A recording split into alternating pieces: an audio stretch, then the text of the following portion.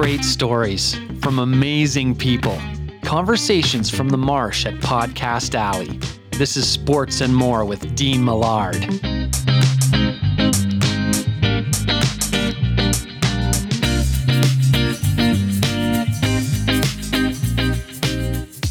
I can't imagine any scenario where they ran a playoff with fans.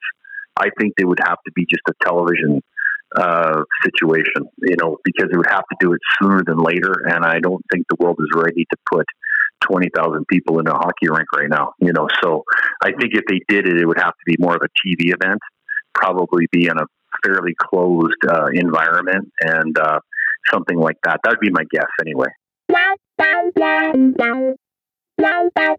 Hello there, and welcome to Sports and More, the podcast, episode 41. That was NHL agent Jerry Johansson speaking about the future of the NHL season. And we do not know a whole lot about what's going on with the NHL season, other than that they have contingency plans. There are some leagues that are looking at May.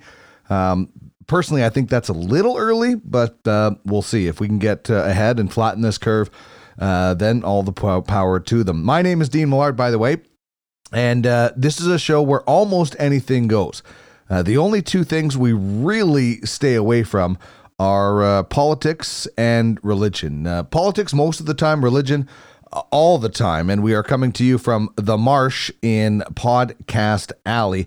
If you are watching on YouTube or our various streams on social media. So really excited to bring you today's program with NHL agent Jerry Johansson. And here is the lineup. And if you're watching, I've got the Jays and Braves 92 World Series. I think this is game 2 going on the right screen. Left screen, I got the Bruins Canadians 1979 Adams Division Final. Man, those Montreal Canadiens teams were absolutely dominant. So we're going to talk with Jerry Johansson about being an agent from home right now. Thoughts from NHL players. The impact on contracts or free agencies if the season gets wiped out, the draft, etc.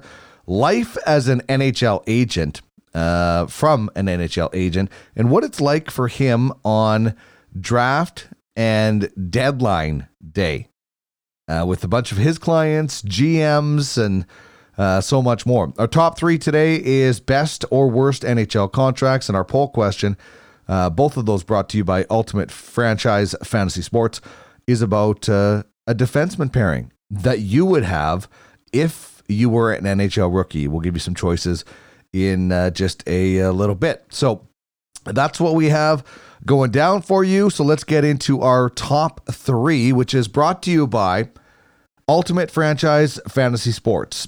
Fantasy sports are great.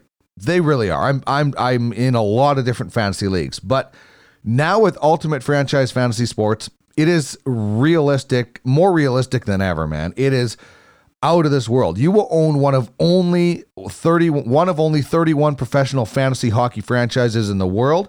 You have a 23-man roster with a 27-player reserve list to stockpile.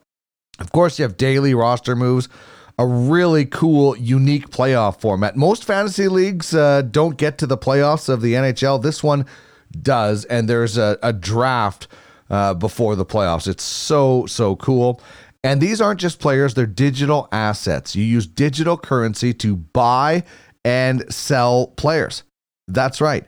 They are assets that you can purchase as prospects from scouts, which is another cool thing that they have, this scouting program, or you can sell them and include them in trades and make money that way.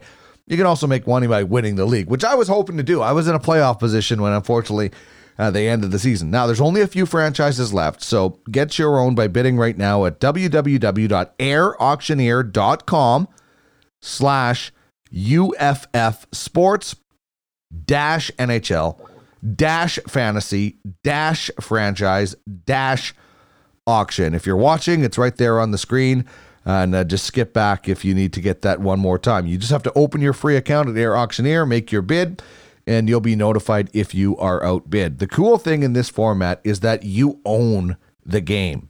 You own these players as digital assets. So get in the game with Ultimate Franchise Fantasy Sports. So our top 3 is the best or worst contracts in NHL history. Want to know your top 3 best or worst contracts in NHL history? George B on Twitter says, one that comes to mind is Rick DiPietro. His contract announced in 2006 continues till 2029.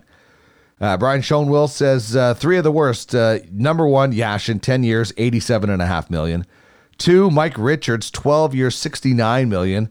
Bought out after 4 years, on the books till 2031. And the Briz, 9 years, $51 million. Bought out after 2 years, leaving Philly to pay him $23 million over 14 years. Yikes, there were some bad contracts for sure. So my list is there's going to be some names that were on that one as well. My honorable mention is Jeff Finger, the 4-year deal that he signed with the Toronto Maple Leafs for $14 million. He had played less than 100 games in the NHL, played just 105 with the Leafs, and there was all kinds of mentions that Cliff Fletcher then for the Leafs thought he was signing Kurt Sauer instead of Jeff Finger, and yeah, everybody was pretty surprised by that one. David Clarkson is an interesting one. 7 years, $36.75 million. 75% of it was guaranteed in signing bonus, equals basically being buyout proof. He only played 118 games with the Leafs. He had one season of 32 goals, and that was pretty much it before he signed the contract. And I remember the Edmonton Oilers really tried to sign David Clarkson, and Craig McTavish came in for his news availability that day on free agency, and I was there for Global Sports, and he's like, this is the one, this hurts one. This one got away. Well, you dodged a bullet with that one because Clarkson never lived up to that contract. The Briz, number 2 for me, 9 years, $51 million, bought out after 2 years, and as mentioned, has $23 million over 14 years owing. And Rick DiPietro takes the cake, 15-year contract, which is just insane for anybody to get a 15-year contract. $67 million. It was then bought out. He is paid $1.5 million per year until 2029. It's like the Bobby Bonilla. Every July 1st, Bobby Bonilla gets more money from the Mets.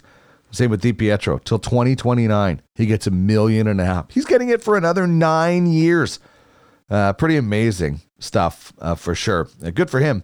Anyway, he was doing a radio show in New York, and he was Humpty because he was hurt so often. His nickname was Humpty Dumpty, which I found quite funny. So send me your top 3 at Duck Millard on Twitter, and get more details about Ultimate Franchise Fantasy Sports at uffsports.com, where you own the game.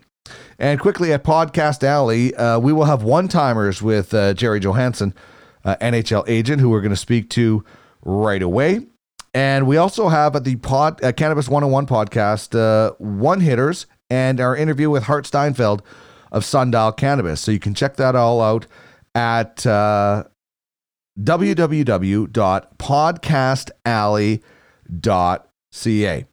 All right, let's get to know our guest today, NHL agent Jerry Johansson, with the bio.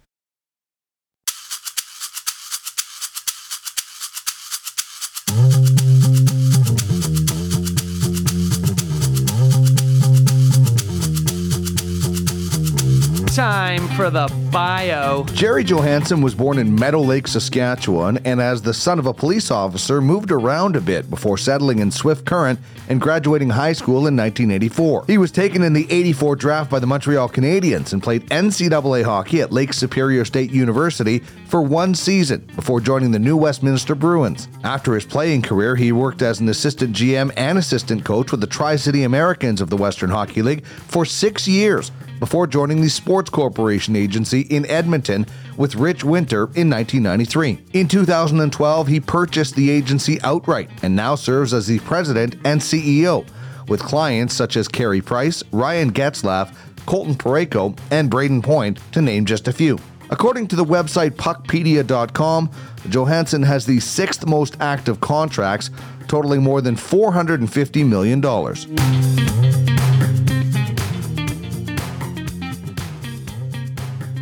Jerry, it is great to welcome you to Sports and More, the podcast, in what is certainly strange times. You and I are a bit of neighbors, but we have to do this over the phone because we're all doing our part at physical and social distancing. How is life for you right now?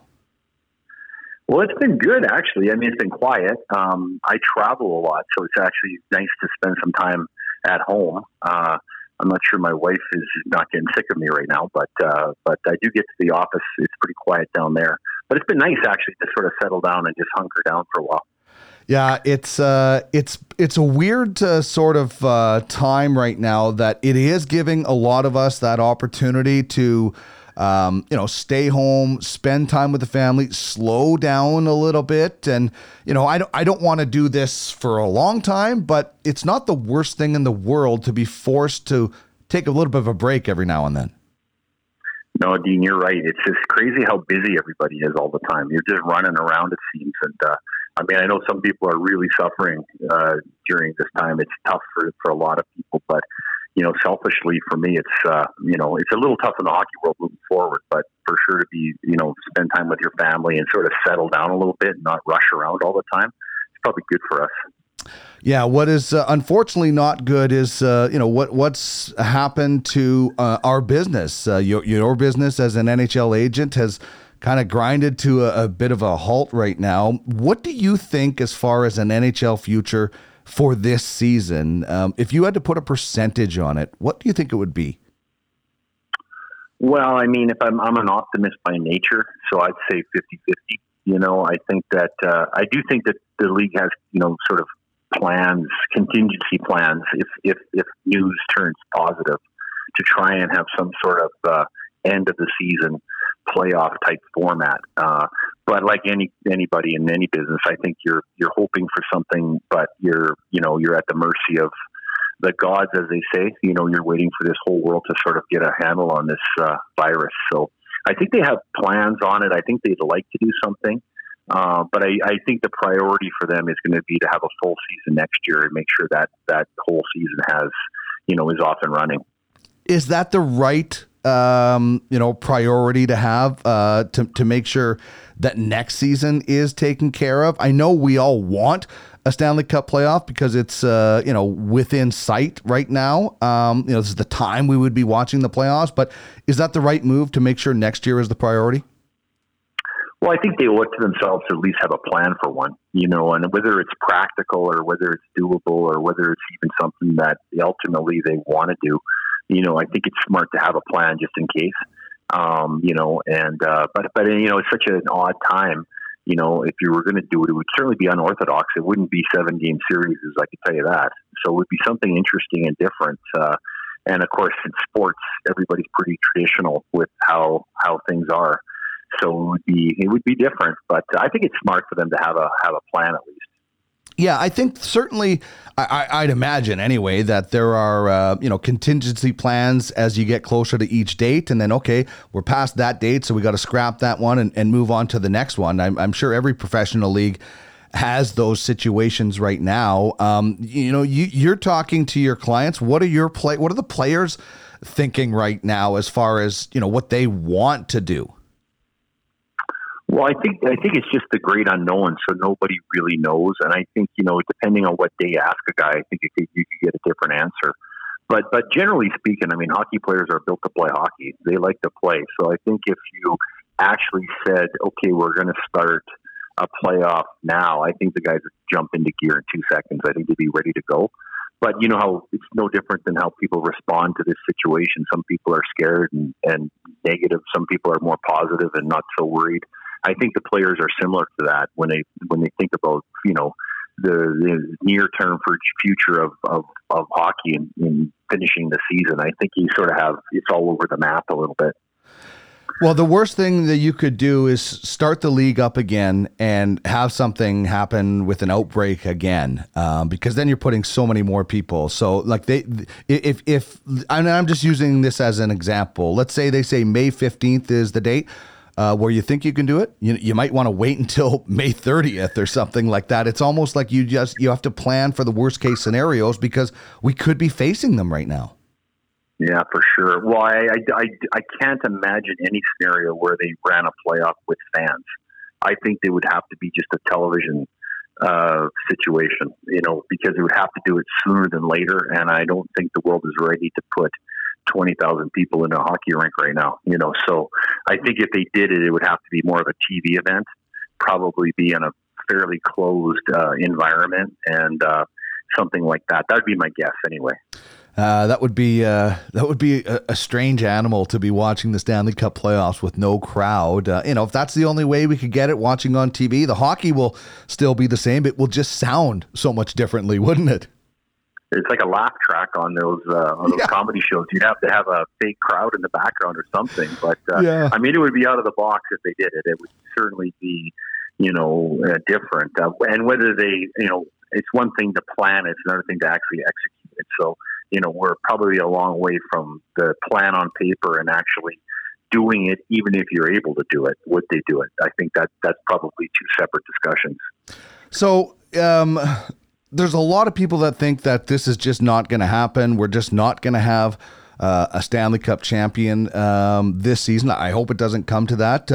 But if it does, what are the contingency plans for, bonus structures in contracts? Because, there were players that were on pace to hit some of those bonuses. Do you know as an agent, and have you guys had these discussions about what happens in that situation? Well, there's two parts to that. Number one is most players don't have performance bonuses.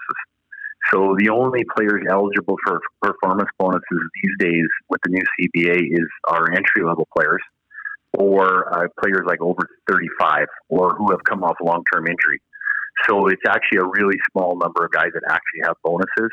And the playoffs, frankly, the players don't get paid for the playoffs. I mean, they receive some bonus money, but nothing, comparative to what they make during the year. So more or less, the players play for free, during the playoffs anyway. And then, but where it gets tricky is, because the season ended shortly, this can affect waivers. It can affect salary arbitration. It can, your days of playing in the NHL. So I think they're already starting to work on sort of a transition rules on how that would affect players in different ways. But that's more into the middle of the CBA, not really on the ice stuff. Okay, so there would be the minority of the players would be affected by any kind of performance bonuses. I'm just using McDavid as an example. If he had a clause in his contract of 100 points, I don't know about that, but the list would be small. The bigger concern you're talking about is term time in the league as far as waivers. If a guy doesn't reach a certain amount and he could have, is that where you're going with that? Yeah, different rules like that would affect way more players. But really, Connor McDavid doesn't have a point bonus in his contract. So, and in the playoffs, there's no bonuses. Right. So, if you did a quasi playoff of some sort, it wouldn't really affect anybody. All of the stuff that would affect players is really, sort of in the back pages of our agreement with the NHL. And it's been worked on before. They've done it, these transition rules during lockouts and things like that, where they've come up with it. So they've done it before. It'll affect more players, but not in any way, unless you were the player or his family or his agent, you wouldn't even know. Okay, it's interesting. And this is, I know you're a hockey agent, but I was looking at Major League Baseball. If they were to scrap the season, I wonder what would happen to a guy like Mookie Betts, who was just traded to the Dodgers and is going to be a free agent. But that's not a situation that hockey is looking at because we've completed, most of the season. So the only thing that they would miss out on is the playoff money for winning at the end of it. Yeah, 100%, exactly. And that, I mean, I can tell you, none of the guys go and play in the playoffs for the money. Yeah. It's not. If you ask most players, they couldn't tell you what they get for playoff bonuses. They wouldn't even know, probably.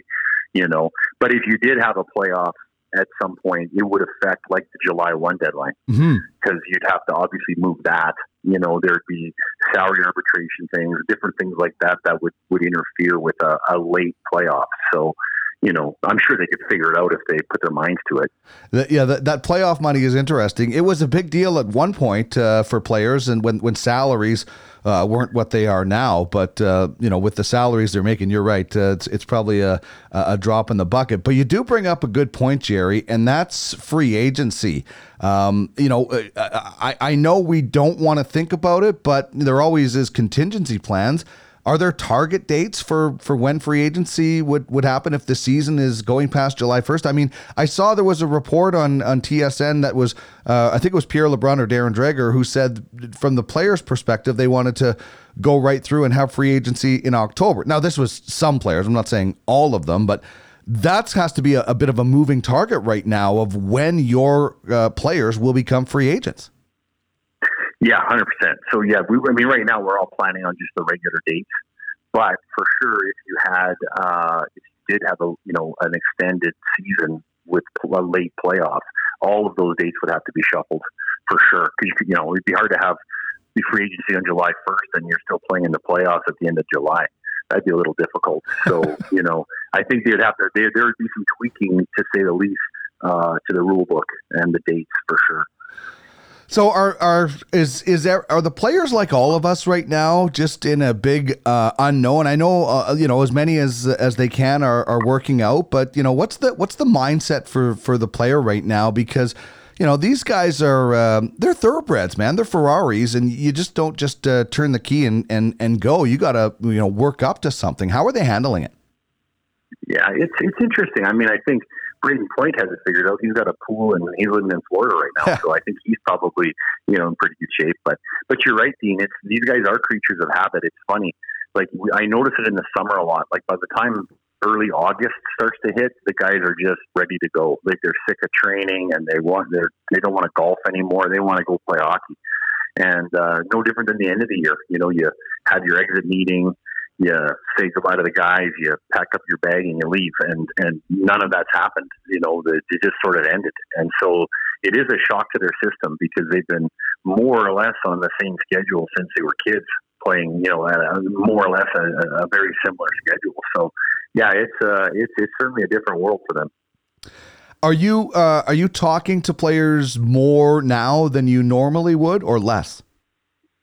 Probably about the same. I think generally during the season we're talking to them, sort of based on what's going on in their world, based on their hockey and their schedule. And now we're just sort of checking in, and frankly, everybody is doing the same thing as we are. They're just basically hunkered down at home with their families. So, we talk a little bit about what we're talking about, what might happen, or what you heard here, heard there. But really, there's not a lot of specifics to discuss with them. So we're just checking in and make sure they're okay. And as you mentioned, it must be strange for them because this is the time everybody gears up for, and we're all shut down. But the guys that are, like you said, Brayden Point has a pool, and whether you're bench pressing your dog or you're working out in your own gym, you have to be ready to be able to ramp it up. I guess now it's kind of just maintaining because you don't want to ramp up too early. Exactly. And I think these guys are all pretty smart. And you know what they are? They're all great athletes now. I mean, all these guys are tip-top shape. So I have a hard time thinking any of them would be out of shape. But it goes to another thing. If you did have a playoff, you'd have to have a training camp of some sort because the guys aren't skating. So I don't think they get out of condition, but you certainly need a couple of weeks to get the guys back up to speed on the ice for sure, because they no matter even in the optimistic scenario, they would have been off the ice for months, right? So you'd have to have some sort of training camp and then a playoff, and then that would lead right into the start of the season again. So whether that's doable or not, it would certainly be strange. Do you I think as you mentioned earlier, I don't think a 7-game series is going to happen if there is a playoff. Do you have a preference? We had a poll question last week: 1 game, 3 games, 5 games, or no cup. Some people just want 16 wins or bust. What would be your preference? And would you like to see expanded teams this year because it's been so strange because they didn't get to finish the season? Do you have a preference of what you'd like to see other than 7 games? Well, I think if you're going to, the only thing is if you're going to do it different, you might as well really do it different. You know what I mean? It's not going to be the same no matter what you do. So you might as well try something a little out of the box. And so, yeah, I think if you expanded it a little bit, certainly teams like, Chicago and Montreal and New York Rangers were close, so they could probably get into some sort of play-in scenario. Probably look more like an NCAA bracket than a 7-game grind that is normally the playoffs. But, I think if you did decide to go forward, I think it's going to be so unorthodox, you might as well embrace it and just try everything you can, because it's going to be different. And who knows, maybe something in that might work that you implement moving forward, whether it's extra TV cameras and just more interactive stuff with the players or whatever. But just to really, if you're going to do it, you might as well, if you're going to try something, then now would be the time if we got back on the ice. Well, you know what? You bring up such a good point in that I never really kind of grabbed onto, is that it's different anyway. The playoffs should have started, in tomorrow, I think, was the date that they were going to start. But this is different, so why not? And you know what? I know purists would hate it, Jerry, but I can't imagine what a one-game like a NCAA basketball style format with however many teams you had. Just if you were ever going to do it for 1 year, this would be the year. I can't imagine the intensity of every one of those games, what they would be like. I know it won't happen, but I'm just thinking pie in the sky. I agree with you, Dean. I mean, it would be an asterisk beside the Cup winner anyway. Yeah. It would always be considered to be not necessarily a real Stanley Cup, I guess. But yeah, if you're going to try different, just embrace it and run with it. And if you do that, maybe there's something that you try that works, some part of it that works that you implement moving forward that maybe is really entertaining. Like the outdoor game was sort of out of the box thinking for the first one, and that's become a pretty cool event. So I'm sure there's something you could try that would probably stick. In terms of how you shot it or how you interacted with the players during the game or who knows what, but all that stuff. Well, in bigger picture, normal season, would you be in favor of play-in games, almost wild card games? Major League Baseball has found success with it. Now, albeit they have much less teams than the NHL in the playoffs, but would you be in favor of the ninth place team and the eighth place team playing off to get into the playoffs of each conference? Well, I would say, I kind of in favor of that because it's just so tight. Like most years, as we all know, there's there's no such thing as a safe lead. So there's so many competitive teams. Largely it's momentum. If you get a little momentum at the right time of year, it can make a big difference. No different than St. Louis last year. So I think the more opportunity you have teams have a fighting chance at it, I think it would be a good thing. So I'd be in favor of that for sure. Okay, I want to chat a little bit about how you became an agent, and for people that don't know, we mentioned it in the bio, but you were a draft pick of the Montreal Canadiens, your favorite team, one of your favorite teams growing up. You played some hockey, some NCAA. What was the transition to becoming an agent like for you? Well, actually, I was before I didn't even think to become an agent. It didn't even cross my mind. Actually, I had an agent. I still didn't even consider it. But I was working with New Westminster Bruins had moved to the Tri-Cities area, so they became the Tri-City Americans. And I went down and was working there for 5 or 6 years. And what I was really good at was recruiting. So I was out recruiting players. In those days, you could just bring players in. You didn't have a draft. And, if a player in Boston wanted to come play for Tri-City Americans, he could. So I was at one point traveling all over recruiting players to play junior hockey. And when I left Tri-Cities, my good friend and business partner, Scott Bonner, introduced me to Rich Winter, who was had a fairly real established agent here right in Edmonton. And but his client list was Czechoslovaks. He had Dominic Hasek and Peter Bondra and, a bunch of guys, but he didn't have any Western Canadian guys. So my first day on the job, I think I drove to Fort McMurray and met with Chris Phillips. Nice. So as he was a young guy then, I didn't get him, but I basically knew where all the hockey players were. So it was an easy transition for me. I basically hit the ground running, and it sort of worked out from there. That's awesome. I often ask guys, I had Colby Armstrong on last week about, maybe their first goal or something like that. Jeff Odgers, I asked him about his first fight. So Your first client that you landed, that you brought in. What was that like for you, and who was it? Well, you know what? It's funny because I think my first year I probably ended up with 25 players. Wow. Because I knew I had a lot of contacts. I sort of knew everybody. But I think, as I recall, my first player that was drafted and signed a contract, or at least was drafted, was a guy named Michael Grady. I wonder what he's doing these days. If he hears this, he should call me. But I haven't changed my number. But yeah, it's just been, in our business, you never really know, what you have. Time goes by, and all of a sudden, I have Carey Price. He's a great guy, nice family, really good player, but you don't expect him to be maybe one of the all-time great goalies. You're not surprised when they are, but you don't count on that. Right. So it's probably the most fun part of our business is watching our players, develop, like, a Brendan Gallagher or Braden Point or Ryan Getzlaff or Colton Braco. Lots of stories like that it's fun to be part of that. Yeah, I think that's really cool. I mean, you look at Carey Price, and he was, obviously a very highly touted goaltender.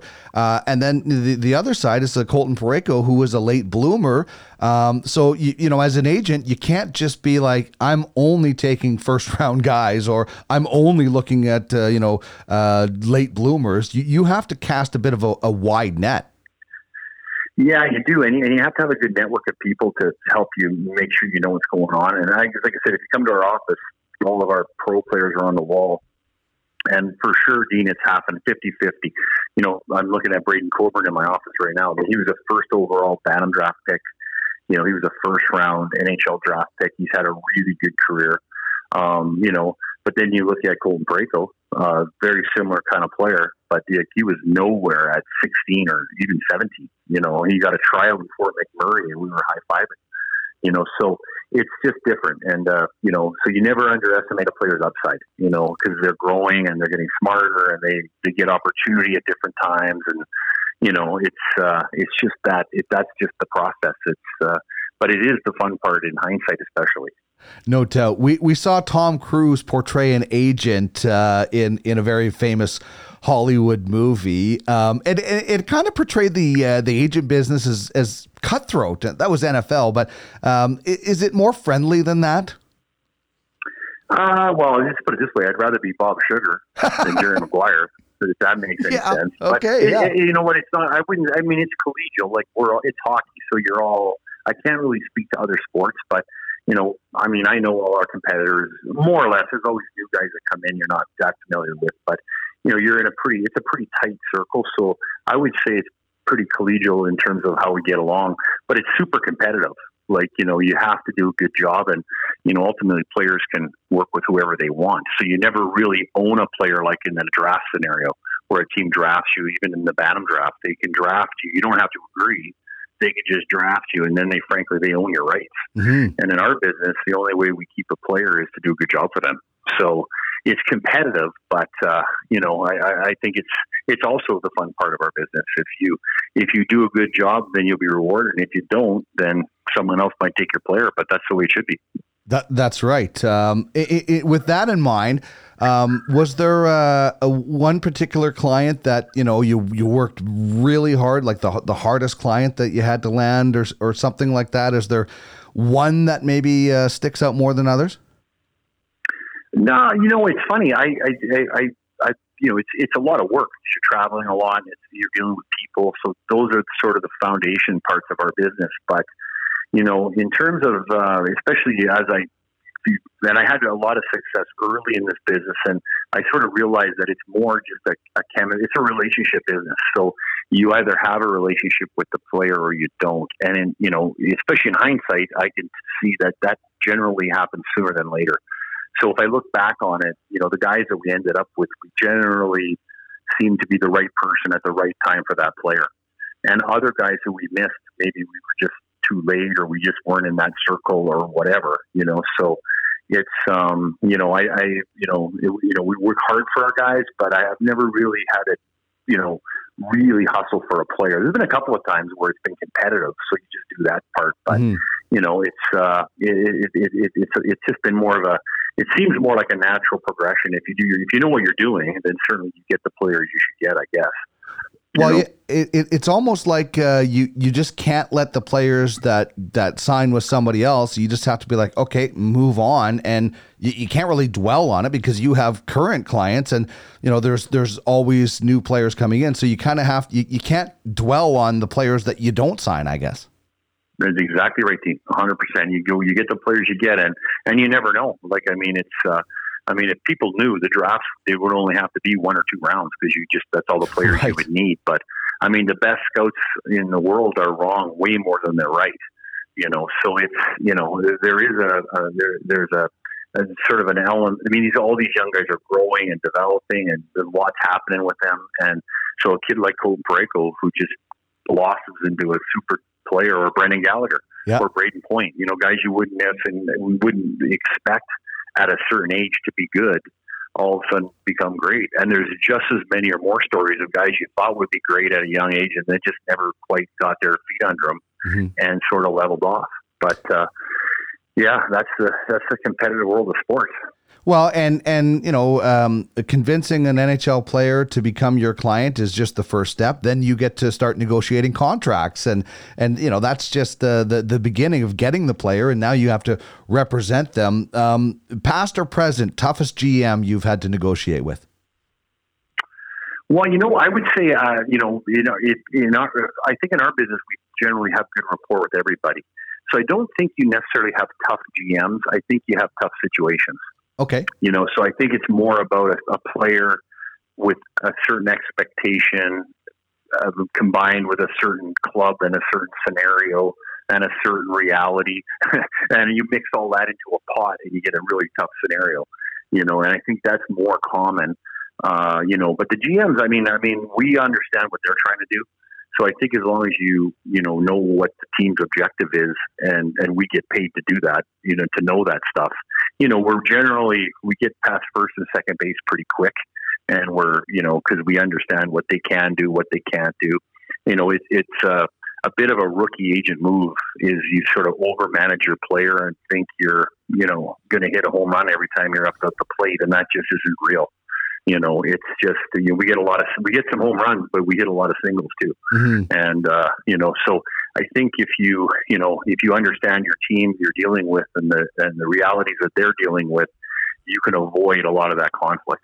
We always hear players, in a contract year, if you will, say, "Oh, I'm just leaving that up to my agent." So that's when you're kicking in, and is it several? Like, I guess every situation is different, but I'd imagine it's not just one meeting that you're having. It's hundreds of phone calls, and then you maybe get to meet. I'd imagine. Yeah, that's a good line for a player to say. It's a really smart thing. We encourage our guys to say that. But we probably spend 80% of our time talking to our client and 20% of our time talking to the team during a contract negotiation. The biggest thing is to educate your player to know what's what, because everybody has different expectations. Everybody has a little bit of a different reality when they look at something. And so our job is to make sure the player and their core group, it could be their family or their wife or whatever, are all on the same page, and that when we go into a negotiation, it's important to be prepared and make sure our player understands what the reality of his situation is. And then if we've done that work, then the next step of finishing up a contract or getting one done is a lot easier because we're sort of cutting to the chase. But you don't really want your player to figure it all out as you're negotiating the contract. You sort of want to get that part done first and then go forward with the deal.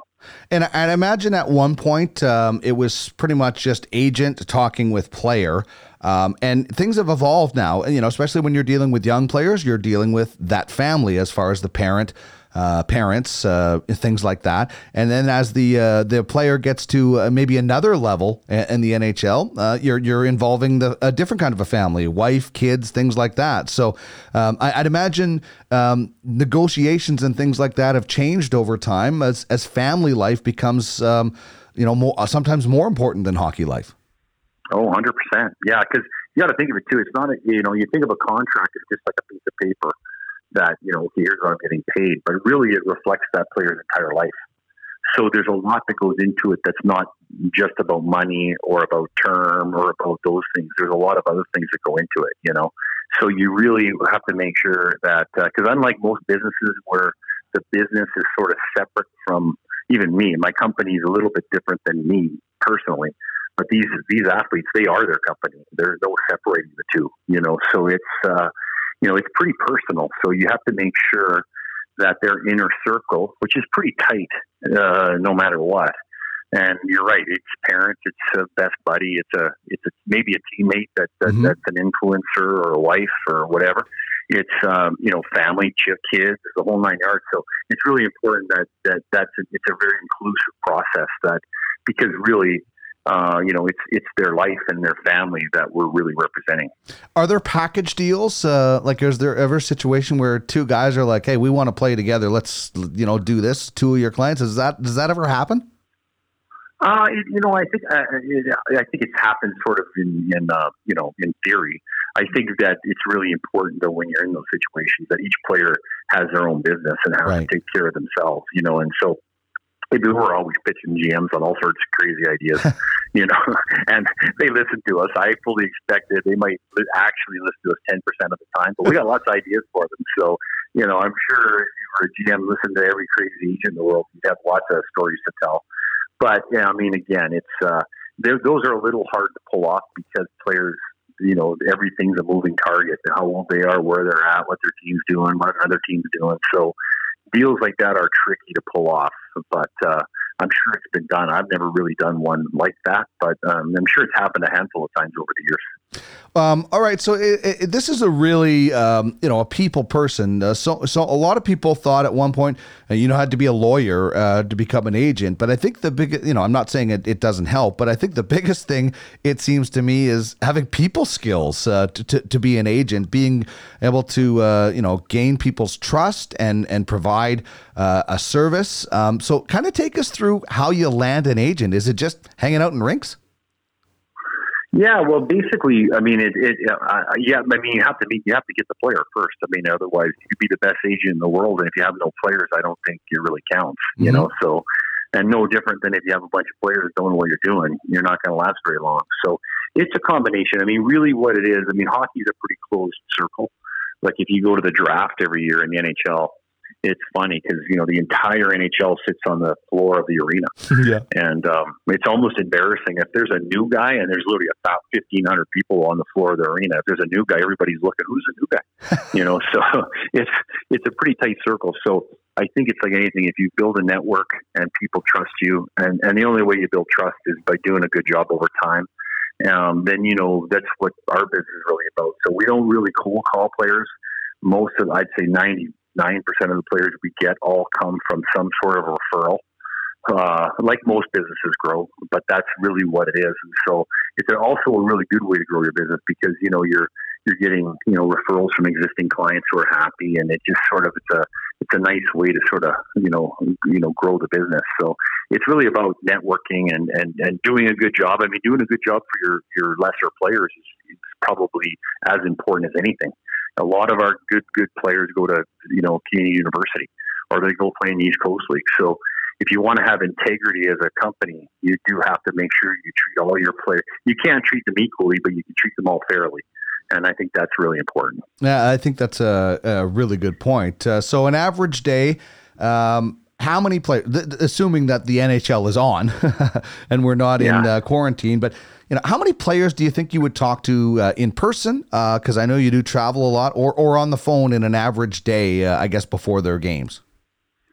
Well, probably texting is the biggest thing right now. Yeah. So we're basically watching we don't watch every game, but we're every night we're looking at every score in every league, and we're checking in on our players. So what we're looking for is some special performance or a player that didn't play or maybe got injured, or we're focusing on players that are struggling a little bit for whatever reason. So our attention, when our players are playing great and their team's winning, and we have very little to do. Everything's great. It's generally when things are tricky. So maybe an injury, maybe a player that's getting traded or might get traded, or a player that's trying to break into a lineup and is sort of in and out. we have a tendency to spend a little bit more time focusing on those guys because if everything's going good on the ice, they're generally pretty happy. Mm-hmm. I guess same question for NHL management personnel, because it's not always the GM strictly that you talk to. I'm sure there's different people, but whether it's texting or chatting, does that happen daily with those types as well? Yeah, basically, yeah.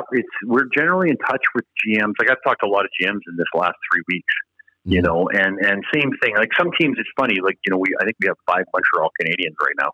And 0 San Jose Sharks. So I would speak to Mark Bergevin,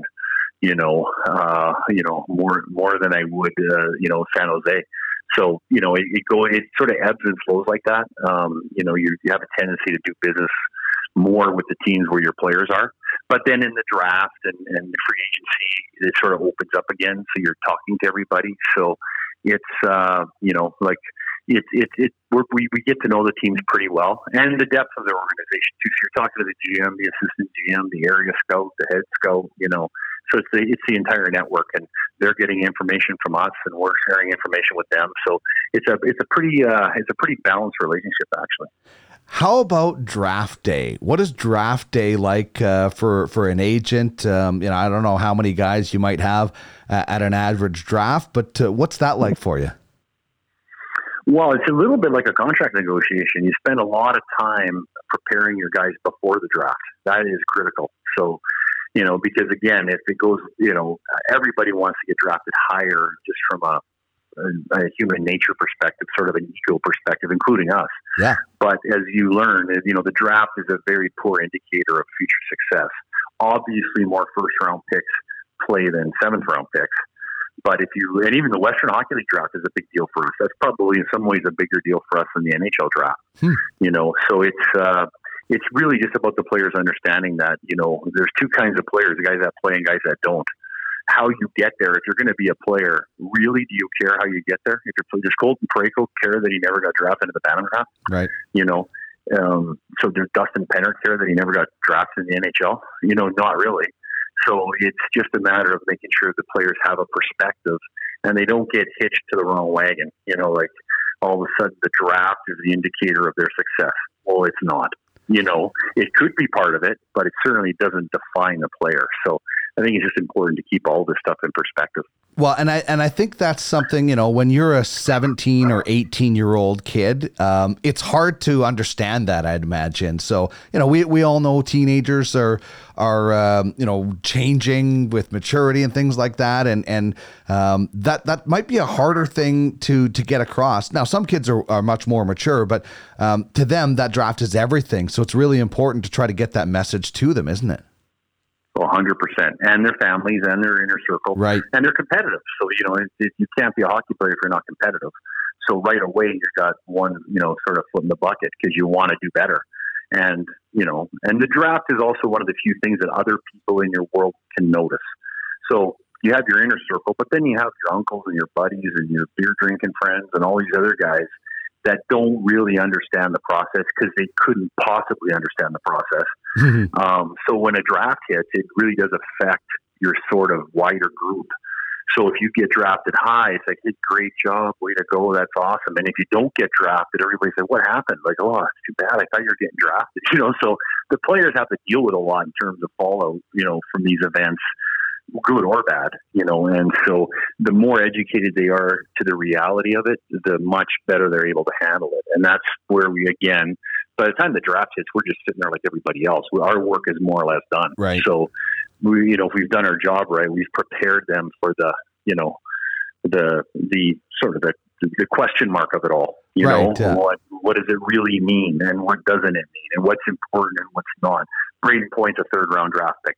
It wasn't fun. We knew we should have went higher. Yep.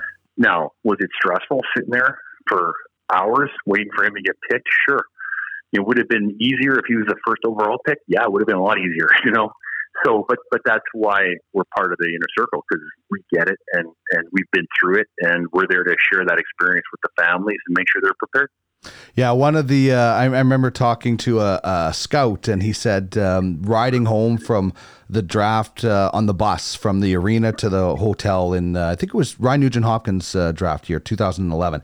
And he said just the sad look on all the faces of the kids that were riding on the bus that thought they were going to go number one. And like you said, at Braden Point is just a perfect example. Colton Parayko, same thing. And I guess you're dealing with different things. Maybe you have a client that's in contention to go first overall, so his expectations are different than a client that's a second to third round prospect. So being an agent, you have to be a little bit flexible too. Oh, yeah, success is relative to everybody. Yeah, everybody sees it different, and that's why each player is individual. A lot of times on paper it looks the same, like up two players will follow a similar career path. But I promise you that how they've dealt with it and how they've, sort of managed that process and adjusted to it is completely different because it's so personal. Some guys are just low key guys. Some guys are a little more, stressed out guys. Some guys have, a really balanced approach. Some guys, are a little more, excited about it or excitable, so, personality plays a lot into it. So again, the better you know your player, the more trust you've built up, then the better position you are to advise them. Because I tell guys all the time that, hockey isn't the way you think it is, it's the way it is. And those can be two different things, so you ain't changing the way it is because that's just the way it is. And how you think it is, that's probably the thing you want to work on to make sure you know what the process actually is about. So that's draft day, which is, a different animal than some other things because, the majority of your clients that are eligible for the draft are expecting to be drafted. Trade deadline is probably a different animal because not every one of your clients is expected to be traded. I guess what's the lead up to trade deadline like and then the actual day? Yeah, that's, it's kind of like, the truth is the trade deadline day, the Port media, we keep in real close contact with media too.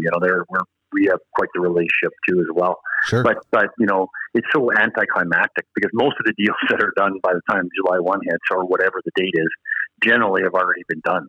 Mostly, so even and sort of the same, scenario applies for us that we generally know who our players are that are going to be, potentially moved. So, we're usually not surprised. I mean, there's the odd guy that could be a piece of a puzzle that you didn't see coming.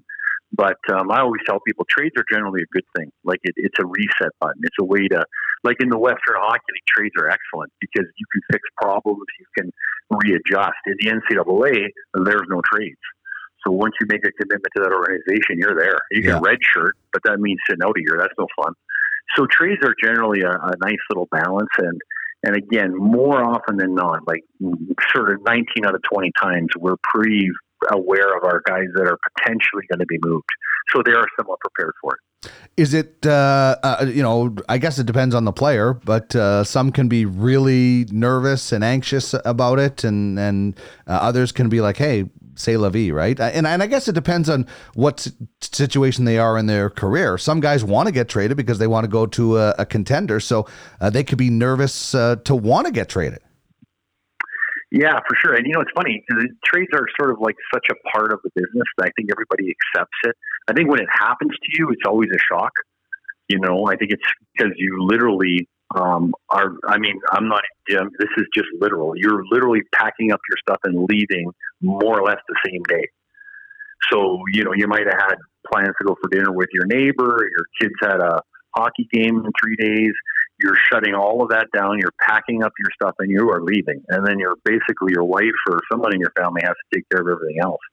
So when you get traded, like you pack up and leave right away. So it's sort of it's a shock just on that front. But I think also it's just an accepted part of the business. So as much as you might be shocked in the moment, I think all of our guys understand that's just a reality. Yeah, you're right. Maybe that first trade for a player is kind of a little bit shocking, but guys that are going to contenders or whatnot are, by that time it's happened so often in their career. I guess it's probably the young players that you have to spend a little bit more time with. Yeah, and it happens to everybody. Someone has been traded, and everybody in the room, somebody's been traded there or asked for trade, or so you might not happen to you. It doesn't happen very often, actually, but you know what happens. So it's just something that, you consider to be normal. Mm-hmm. But still, yeah, when you're, all of a sudden 1 minute you're a St. Louis Blue and the next minute you're a Boston Bruin, that's a bit of a jolt to the system. I don't care who you are. Is it an awkward call to make to ask for a trade for your client? Yeah, that's a whole other thing too. Again, if you do your job right, you're never really asking for a trade. Generally, trades have to be benefit for everybody, right? So, again, it's not always like this, but if you're, if a player wants to be traded or a team wants to trade a player, there's usually a reason for it. And if it's a no good reason, we try to solve that issue internally from the player side at least. And if it's an actual issue, then usually the team is more willing to consider it. And so that's what you're trying to do at the end of the day is try to make it work for everybody. I think that's a lot of what we do as agents too, is we try to find a balance because our players are all looking for good situations. Right. And money's part of that, but there's a lot more to it than you might think in terms of, being a competitive athlete. Money's important, but there's other things that are equally as important. Right. And you never have to, can't burn a bridge because you have no idea when your next client is going to be dealing with that GM. So being civil with things is, obviously, people get emotional and heated at times, I'm sure, but you always have to remember when you're going to work with that person next again. 100%. And it's a competitive game, so everybody's emotional. Like, yeah. I got a rule. You don't call a GM after a loss. I'll wait a week or two just so they win a game before I call them, just because it's a lot easier phone call. So, and our players are emotional. The teams are emotional. Like, these guys are all invested heavily in this process. And you really respect that because that's what makes it exciting is that people aren't just doing a job. They're into it, so, you have to understand that element and manage it as well from both the teams and the players. And we get a few GMs calling us fired up about our players. And, we don't necessarily pass that message along, until everybody's had a chance to take a time out and give it some more thought. So, we really are the in-between guys. You're kind of the mediator almost. I want to wrap with just a couple of questions about two of your clients. Carey Price, just a wonderful role model and, great career. And I love that recently was named the top goaltender by his peers, the NHLPA. There were people that were wondering about Carey Price because the team hasn't been very good. So the goaltenders numbers are going to be a little bit higher, but he seems like a guy that takes everything in stride. Yeah. I mean, Carey, I have so much respect for him. I've known him since he was probably 15 years old. And I mean, he's just an awesome guy. Like he really is. And I can't imagine a tougher job in all of sports than being a goalie for the Montreal Canadiens. Yeah. I mean, that's got to be right up there. And he handles it just the way he is. He's just so mature and so balanced and so rooted in his life that he handles it. And it doesn't mean he doesn't get, fired up some days and, like everybody, but boy, it's, and Montreal's been great too to deal with. Actually, they've been excellent, But it isn't an easy job, and he handles it, so well. And then you have a guy in Brayden Point, and we've talked about him, and he's in Tampa, and he's kind of not the opposite, but different than Carey Price, where he's not the face of the franchise, but so successful. My first memory of Brayden Point was the 2012 WHL playoffs, where I think he had a goal every second game or something like that as a 15-year-old, and a bunch of them were game winners. And I remember Mike Vandenberg, an assistant coach for the Warriors at the time, telling me this guy is so good. If he wasn't wearing a face mask, you would have no idea he was 15 years old. And he slips. I think the Lightning did a good job scouting him and not telling anybody they could about him. But this is a guy who, as a World Junior was dominant and as a Tampa Bay Lightning player. And another example of you don't have to be drafted in the first round, isn't it? Oh, 100%. Yeah. And Brayden just a phenomenal guy and a player. He's another guy. He is a hockey savant. He plays hockey and that's all he does. And it's impressive. And on your comment about, I think I mentioned this to somebody in Tampa, or it might have been a similar situation on a different team, but it doesn't matter. But I said, wow, great job scouting, getting Braden Point in the third round, and the comment was basically that if I was so smart, I would have taken him in the first round. I wouldn't have waited to the third round, which is a great line, because it just shows you everybody's sort of guessing. Even the smartest guy in the world is taking a guess. Because how competitive is Braden Point? How competitive is Carey Price? How competitive is Brendan Gallagher? You don't really know till you put him into the game, at a different level. And but Braden, similarly to all of our players, they're really competitive guys, and they're not afraid to compete, and they relish in it. And and Braden is a perfect example. Yeah, it's such a great point. Why didn't Hawk and Anderson recommend all those guys for Detroit to go in the first round too? Right. So it might even have been Ken. I think it might have been Ken Hollenline. It's one of those guys who said that if I was so smart, I would have taken him in the first round, not the 8th round. Somebody like that. But it's a really smart line. Yeah. That just was, I get credit for being smart, but really, it might be just as much luck. But hey, they scouted the player, they took him where they took him, and if you get a guy like that, I think Braden Point was unanimously the first overall pick that draft by the certain group of media. So, it's a heck of a player. And that's why the draft is so important, because, just because you're a 7th round pick or didn't get drafted or, whatever, it doesn't mean that, that's it for you. It just means that, that's just your path, and you just got to accept it and keep playing. No doubt. Jerry, this has been a really fun conversation. When we're allowed to, we'll get together and do this in person. But for right now, stay safe, stay healthy, and, hopefully something happens and we see some playoff hockey this year. Well, that sounds good, Dean. Thanks for having me on, and definitely we'll connect up when we can.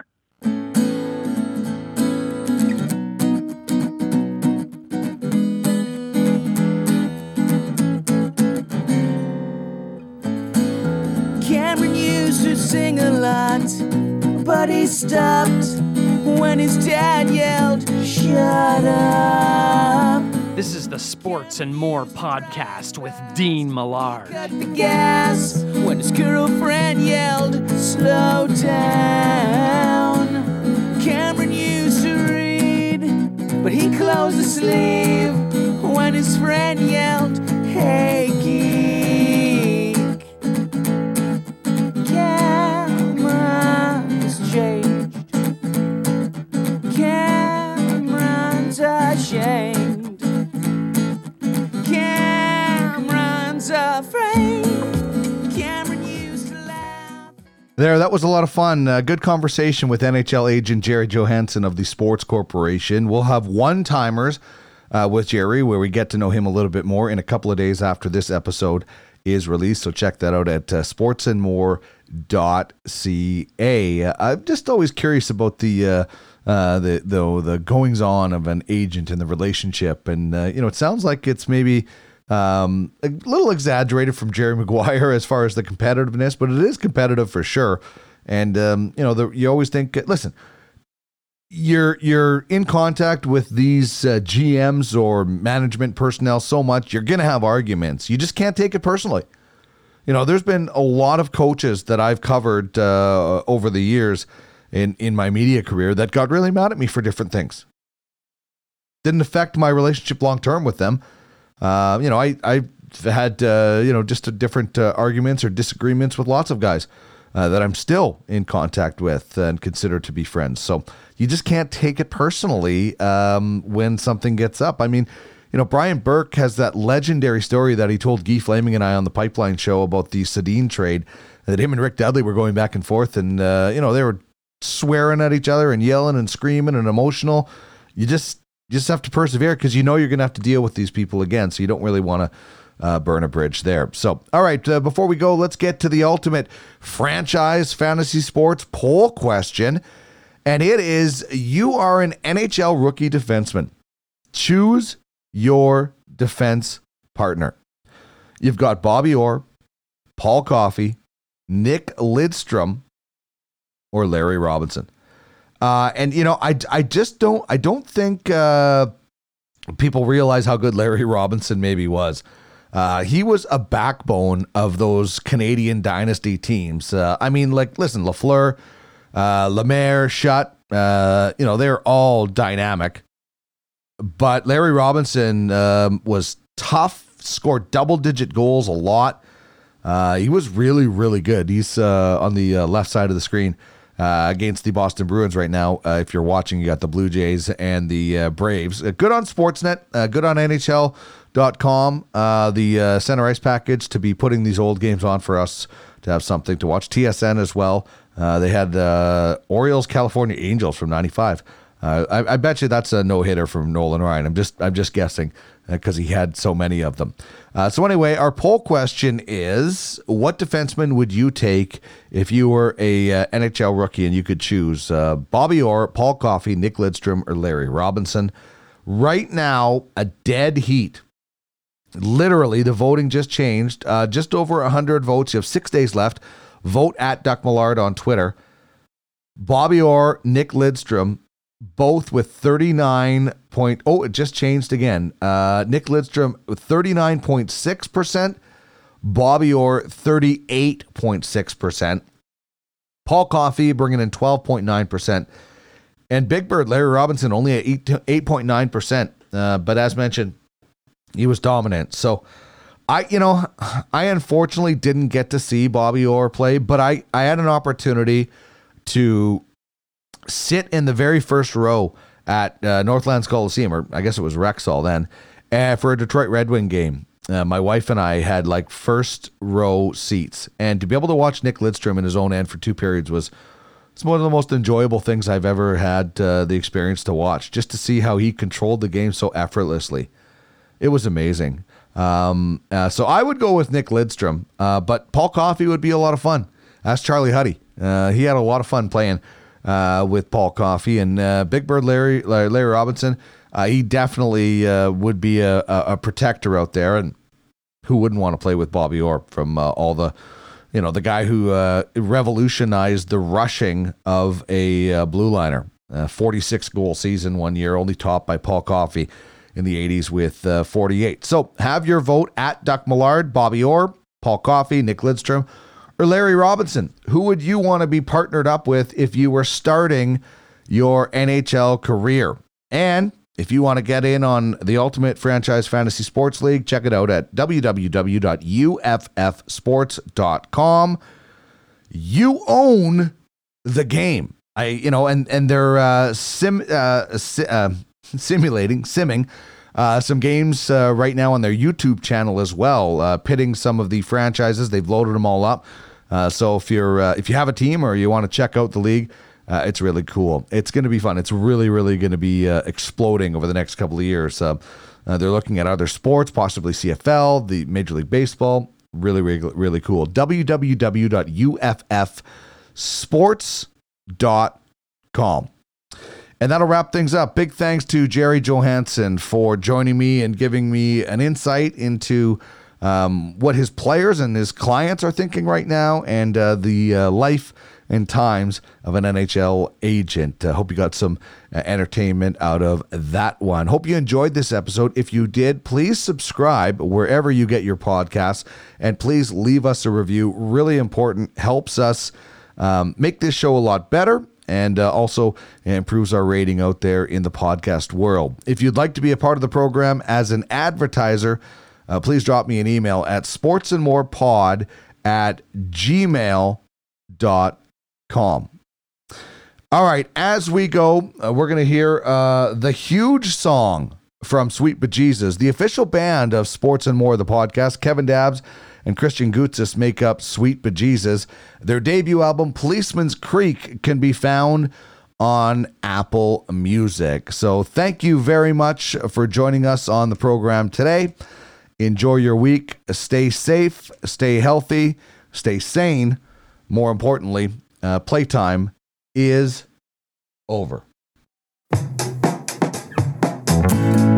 All the things that grow up on the land, I could pick up with my huge hands. I could wave to someone in Yucatan if I held up my 2 huge hands. I could bury everyone in sand if I only had those 2 huge hands. Maybe I could reach you then. Maybe I could touch you again if I had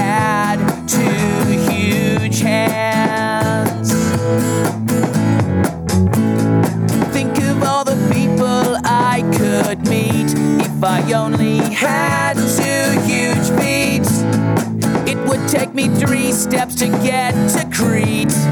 With my 2 enormous feet, think of all the things I could crush beneath. If I stamped my 2 huge feet, maybe I could reach you then. Maybe I could please you again. If I had huge feet and hands. I've been away from you too long. I hope that I can reach you with this huge song.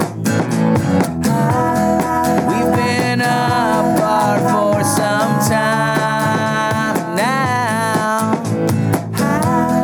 My guitar was bigger, it would have huge sound. If I only had enormous eyes, everyone would catch all of my lies. I would think that I could eat 60 pies. If I had 2 huge eyes, I could see where we all go when we die. If I had 2 huge eyes, maybe I could see you then. Maybe you would love me again. With my huge eyes, feet, and hands, I could break down emotional walls. If I had 2 huge balls, I could float myself down Niagara Falls, right on top of my huge balls.